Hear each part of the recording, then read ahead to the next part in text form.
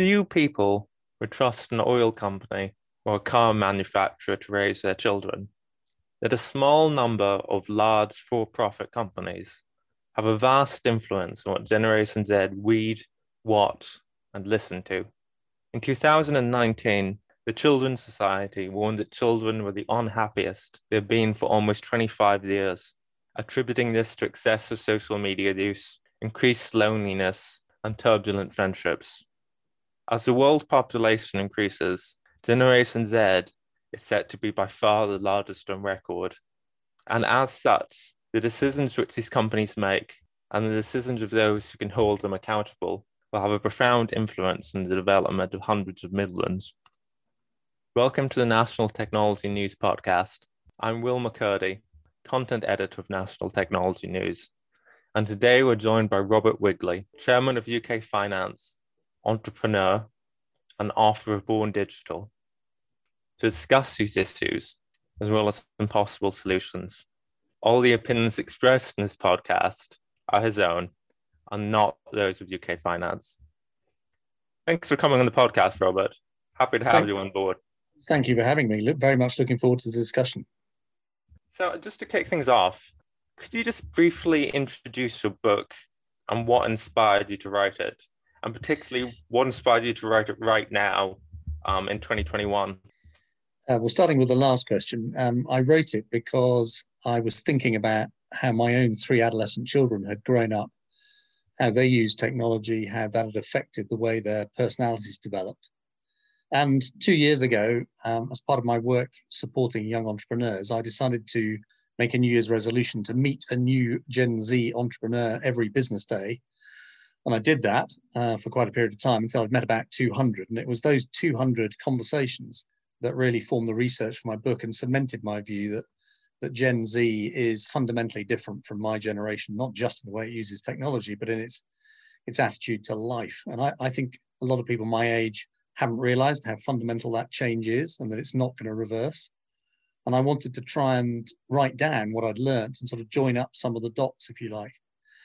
So that's why I wrote it. What's it about? Well, it's about the fact that BigTech and the devices and apps that they sell consume the world's collective attention in pursuit of making profit by selling that attention to advertisers. And I think as a result, we can say that society is distracted, that our attention has in some way been hijacked by what I call a tsunami of weapons of mass distraction that focus our attention not on what we want to look at, but actually what big tech wants us to want to look at.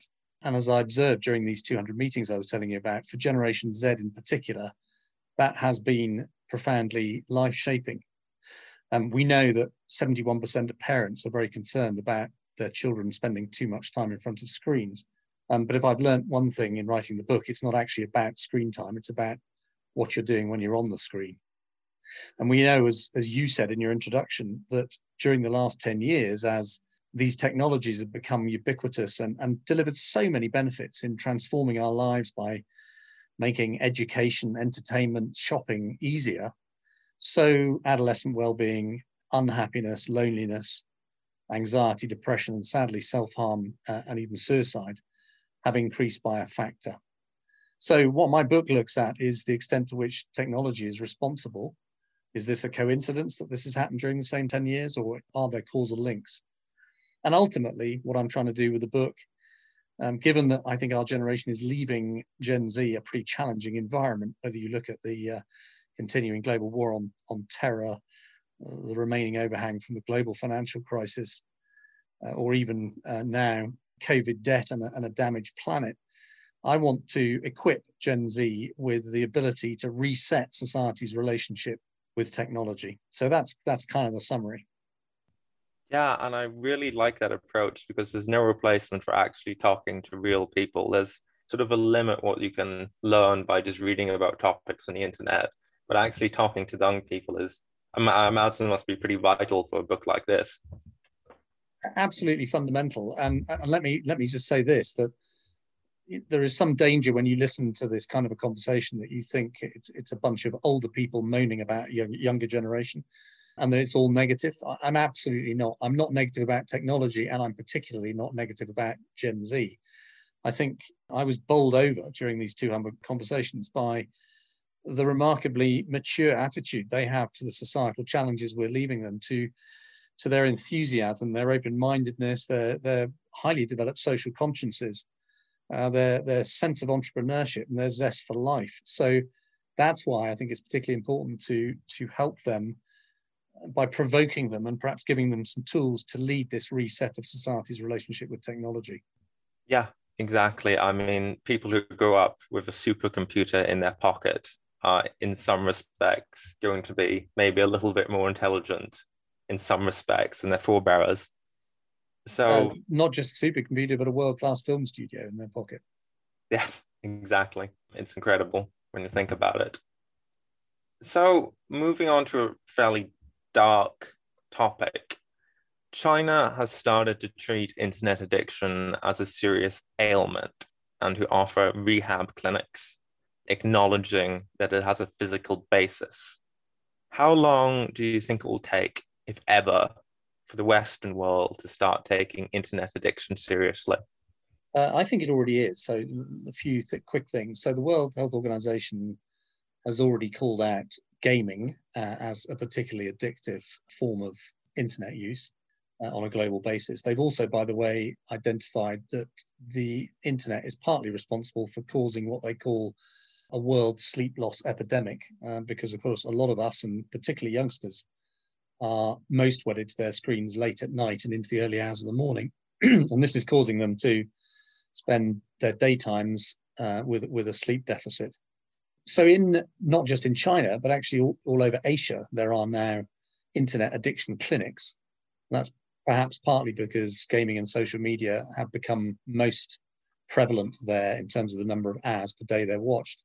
But it's increasingly a problem in the West too. And interestingly, the first internet addiction clinic was just opened in London a matter of weeks ago at one of the main London teaching hospitals. And I think governments around the world are beginning to identify that harms are caused to both children and the vulnerable by the darker sides of the internet, and that action needs to be taken to address this issue. And in the UK, as you know, this year the government is bringing an online harms bill before Parliament, which for the first time ever will place on BigTech a statutory duty of care to consider what harms their products and services might be causing and to try and mitigate those harms. And they'll have to report this to Ofcom, the regulator, who will then assess whether those mitigations are adequate. And if they're not, they have the right to fine these companies. So Australia has appointed an e-safety commissioner to advise the public on how to use the internet safely, and indeed to advise the government on what action it needs to take. The EU is considering a range of measures. So I think the Western world is absolutely on the case. We could argue about the speed at which it's doing so and whether the measures they're taking are adequate, but there's definitely a recognition of a problem and an intent to take action. Yes, and that's incredibly reassuring to hear. But it's just the technology moves so quickly. It's such a difficult task regulating at the necessary pace. Well, that's the problem. And I think we've seen through history, perhaps the global financial crisis was a good example of this. Our industries change bit by bit over a prolonged period, and regulation perhaps struggles to keep up with that change. And I think that's exactly what's happened in the internet age. So moving on, there's a concept in the book I found really fascinating, the concept of neuroplasticity. Could you briefly describe the subject and how experts believe that technology actually physically molds the brains of young people? Yeah, so basically what it means is that the brain adapts to what it's used for to be better at the thing that it's asked to do most of. So if you're spending 8 to 10 hours on a screen, and a certain amount of that time involves using multiple devices, then your brain will adapt to multitask. And this, of course, is what we see in our youngsters, all day long. The problem with neuroplasticity, which is a great word to ask someone to say on a podcast, by the way, is that the brain has finite capacity. There's a sort of a use it or lose it principle, which means that as we ask the brain to multitask, it loses the ability to do something else because the multitasking ability replaces something else. It doesn't add to it. The brain is finite. So our youngsters are like, I term them digital bees in the book. They're sort of grazing on multiple information sources simultaneously. And one of the issues around that is, does that mean they lose the ability to deep attend to a conversation, or deep listen to music, or deep watch a film, or deep read a book or text? And if that is the case, which I believe it is that consistent with what the skill set they'll need to have in a world of AI, where maybe computers and robots will take over the more basic work, requiring human beings to focus on the more complex tasks? So in other words, are we, through this process of neuroplasticity and multitasking, just at the moment when we need youngsters to be capable of deep work, we're actually training them to be the opposite, which is distracted and multitasking? That's a really interesting question. Yeah, so as the age of AI comes fully into force, it's going to be a much more competitive world for actual human beings, and they're going to have to bring a much stronger skill set to the table, unfortunately. So, moving on, just to play devil's advocate somewhat, in the 18th century, you would not have had to look far to find people who would have considered reading novels a frivolous hobby or a waste of time. Could older generations potentially be wrong about the mediums, such as gaming, which Generation Z are currently enjoying? So it's a really interesting question, and it's something I do examine in the book. I mean, listen, there's nothing wrong with an hour or two of gaming a day, depending on what the gaming product you're using is. There's nothing wrong with an hour of social media scrolling, chill and scroll during the day. The problem comes with longer amounts of use. So let me come back to that in a minute. And just in relation to books, so books started off only being available to the wealthy because they were expensive. And then as the cost of books came down, so books became more freely available. And that made a major contribution to education and to the expansion of human knowledge to a wider group of people who were able to access books more frequently. But of course, as the cost came down, so the volume of material in written form expanded to include what we might call less beneficial materials, including perhaps at the worst end, things like porn. And I think social media has some sort of some similarities here. It is, of course, broadly speaking, free or free-ish. And again, it's definitely brought huge benefits to society in providing information to a wider group of people, providing new forms of education, and for people to express their views. And that's all good. But unfortunately, with it comes the potential for cyberbullying, for hate speech, and for technology-assisted child sexual abuse. And what I would say is, in relation to books, when books grew in popularity, it didn't get to the point, I think, where people were reading books 10 to 12 hours a day, as in most people were reading books that long, whereas that is the amount of time that Gen Z spends on screens. Now, as I said earlier, all screen time is not equal. If you are focused on educating yourself or focused on entertaining yourself for an hour or two here and there, nothing wrong with that. And all users are not equal.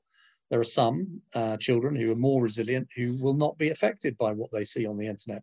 Unfortunately, there are many children and the vulnerable who will find the darker side of the internet troubling. And so I'm not painting out technology to be wholly negative, but I do think overexposure to certain aspects of the internet can be dangerous to some. And the other main difference is that books were not designed to be negative. Social media is programmed to be negative, and that is because in the attention economy, where what you want to do is focus people's attention to keep them on social media so that you can sell those eyeballs to advertisers, the sad fact is that negative emotions are more engaging than positive ones. So social media is inherently programmed to be negative.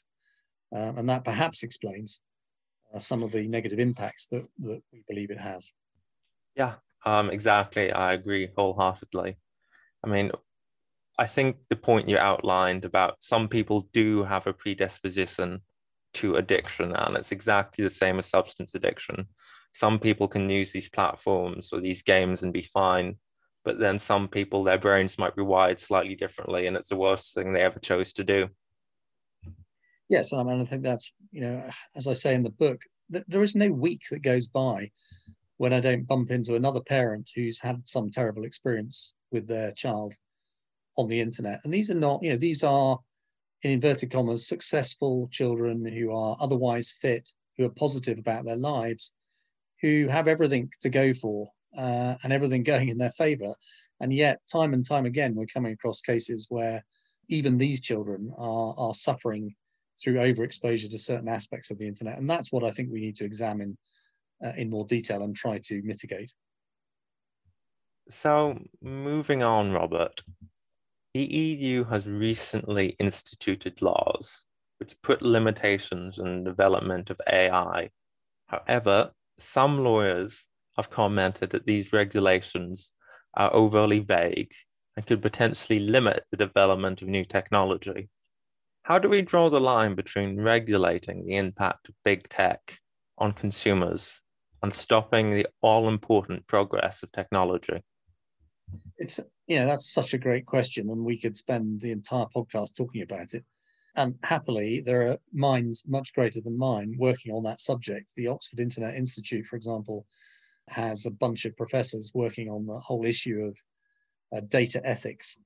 And I think the EU actually is to be congratulated for having a go at this. I mean, it will be a learning process over time, and we mustn't stop progress from the beneficial use of AI, because AI ultimately can bring down costs for business, it can bring down the price of goods for consumers, it can increase choice for consumers, and it can increase convenience for consumers. Think about some of the applications in the financial services industry where we use AI to help us make decisions about which insurance policy might be appropriate for a particular driver, for example, or which mortgage insurance policy might be appropriate to someone's particular home circumstances.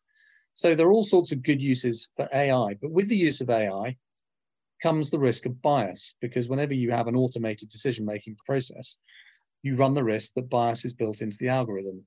There's a brilliant book, by the way, on this subject called Weapons of Maths Destruction, which looks at this particular issue. But I think what the EU has done is to have a first go at trying to find a balance between enabling technology to progress whilst protecting the minorities and groups that might suffer from bias and algorithms at the same time. And this will evolve over time. Regulators will get better at this as they understand the issue better. But of course, at the same time, technology will be progressing, meaning that the regulation will need to run to keep up. But it's an incredibly complicated area. But as I say, happily, minds greater than mine are working on it. And the UK intends to be a leader in this area. The government has supported a number of initiatives, not just at Oxford, but through the Turing Institute and elsewhere, set up working groups to stay on top of this issue, as, by the way, has the UN at very high level. I'm just so curious about how these issues are going to play out within the next few decades, and what countries are going to let things slip and what countries are going to lead the way. So just to round things off, Robert, what strategies would you give, or where would you direct people who want to find out how to unplug from today's weapons of mass distraction? So in the book, I list a whole range of different approaches we need to take here, starting with Generation Z detoxing itself.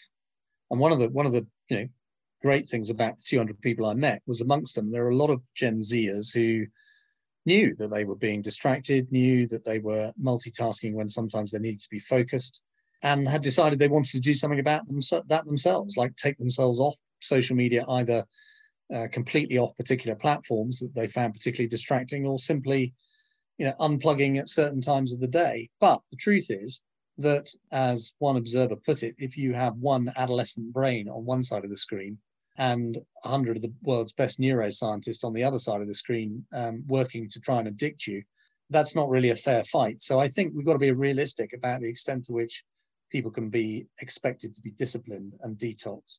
So I think the next thing we need is parental and education system involvement.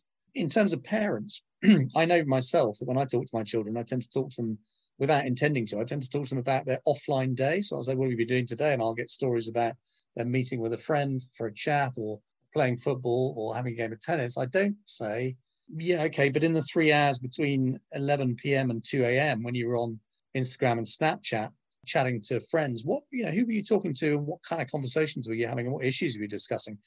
It could be seen as prying, but actually we do need to involve ourselves in our children's online lives, engage with that, and try and help them understand the difference between on and offline relationships and some of the dangers relating to the internet. And I think the education system falls short here because, so in the national curriculum in the UK, for example, we have compulsory sex education, but we don't have a module called responsible internet use, which you'd have thought would be fundamental to any youngster. So I think we should.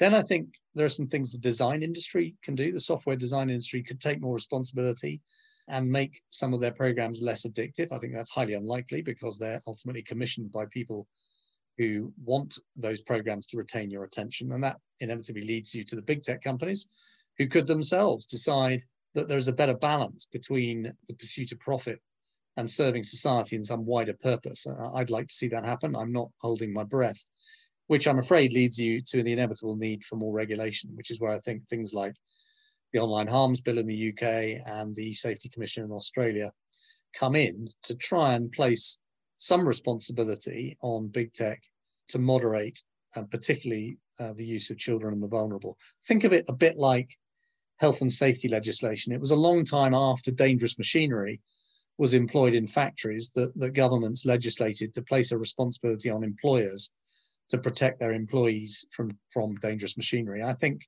the Online Harms Bill in the UK can be thought of as a very similar measure. It's placing a responsibility on big tech to think about what harm they might be causing, and if they do identify harms, to take actions to mitigate those harms. Yeah, exactly. And I thought the Industrial Revolution point you highlighted was very apt. I mean, it was decades and decades and decades after these technologies were first introduced before they were regulated properly. And in that time, there was this vast amount of poverty and death and issues caused by the introduction of these really disruptive technologies in such a short period of time. And I think that's just something that we're going through almost at the moment, that it could be a long time before the government and regulators really catch up. I agree, and not least because they're maybe not so obviously dangerous. I mean, it's pretty obvious if you put your hand into a lathe and it cuts you. You need to be protected. I think use of the internet or overuse of particular aspects of the internet by certain people is a much less obvious problem. And in a way, that's what my book is trying to highlight, that we need to be all over this as a society before it becomes an insoluble problem and take action to deal with it. And like any other problem, physical or otherwise, taking action early is always a key step. Particularly when it involves the development of the young mind and the fact that can then have lifetime effects on that developed or psychosocialized adolescent brain. Yes, exactly. So that was a fantastic conversation, Robert, which I have wholeheartedly enjoyed. So thanks for volunteering your time, because I imagine your schedule is an absolute nightmare. But we really do appreciate you coming on the podcast. And just one final thing, if our listeners would like to find out more about Born Digital, is there anywhere you direct them? Yes, if they want the proceeds to have the best chance of going to charity, and I'm devoting all profits from the book to adolescent wellbeing charities, then www.robertwigley.uk is the place to go. If they don't mind some of the big techs sopping up more of that revenue and less going to charity, then obviously it's available on Amazon, Kindle, and Audible. So thanks yet again, and enjoy the rest of the day, Robert. William, thank you so much for having me onto the podcast. Really good conversation.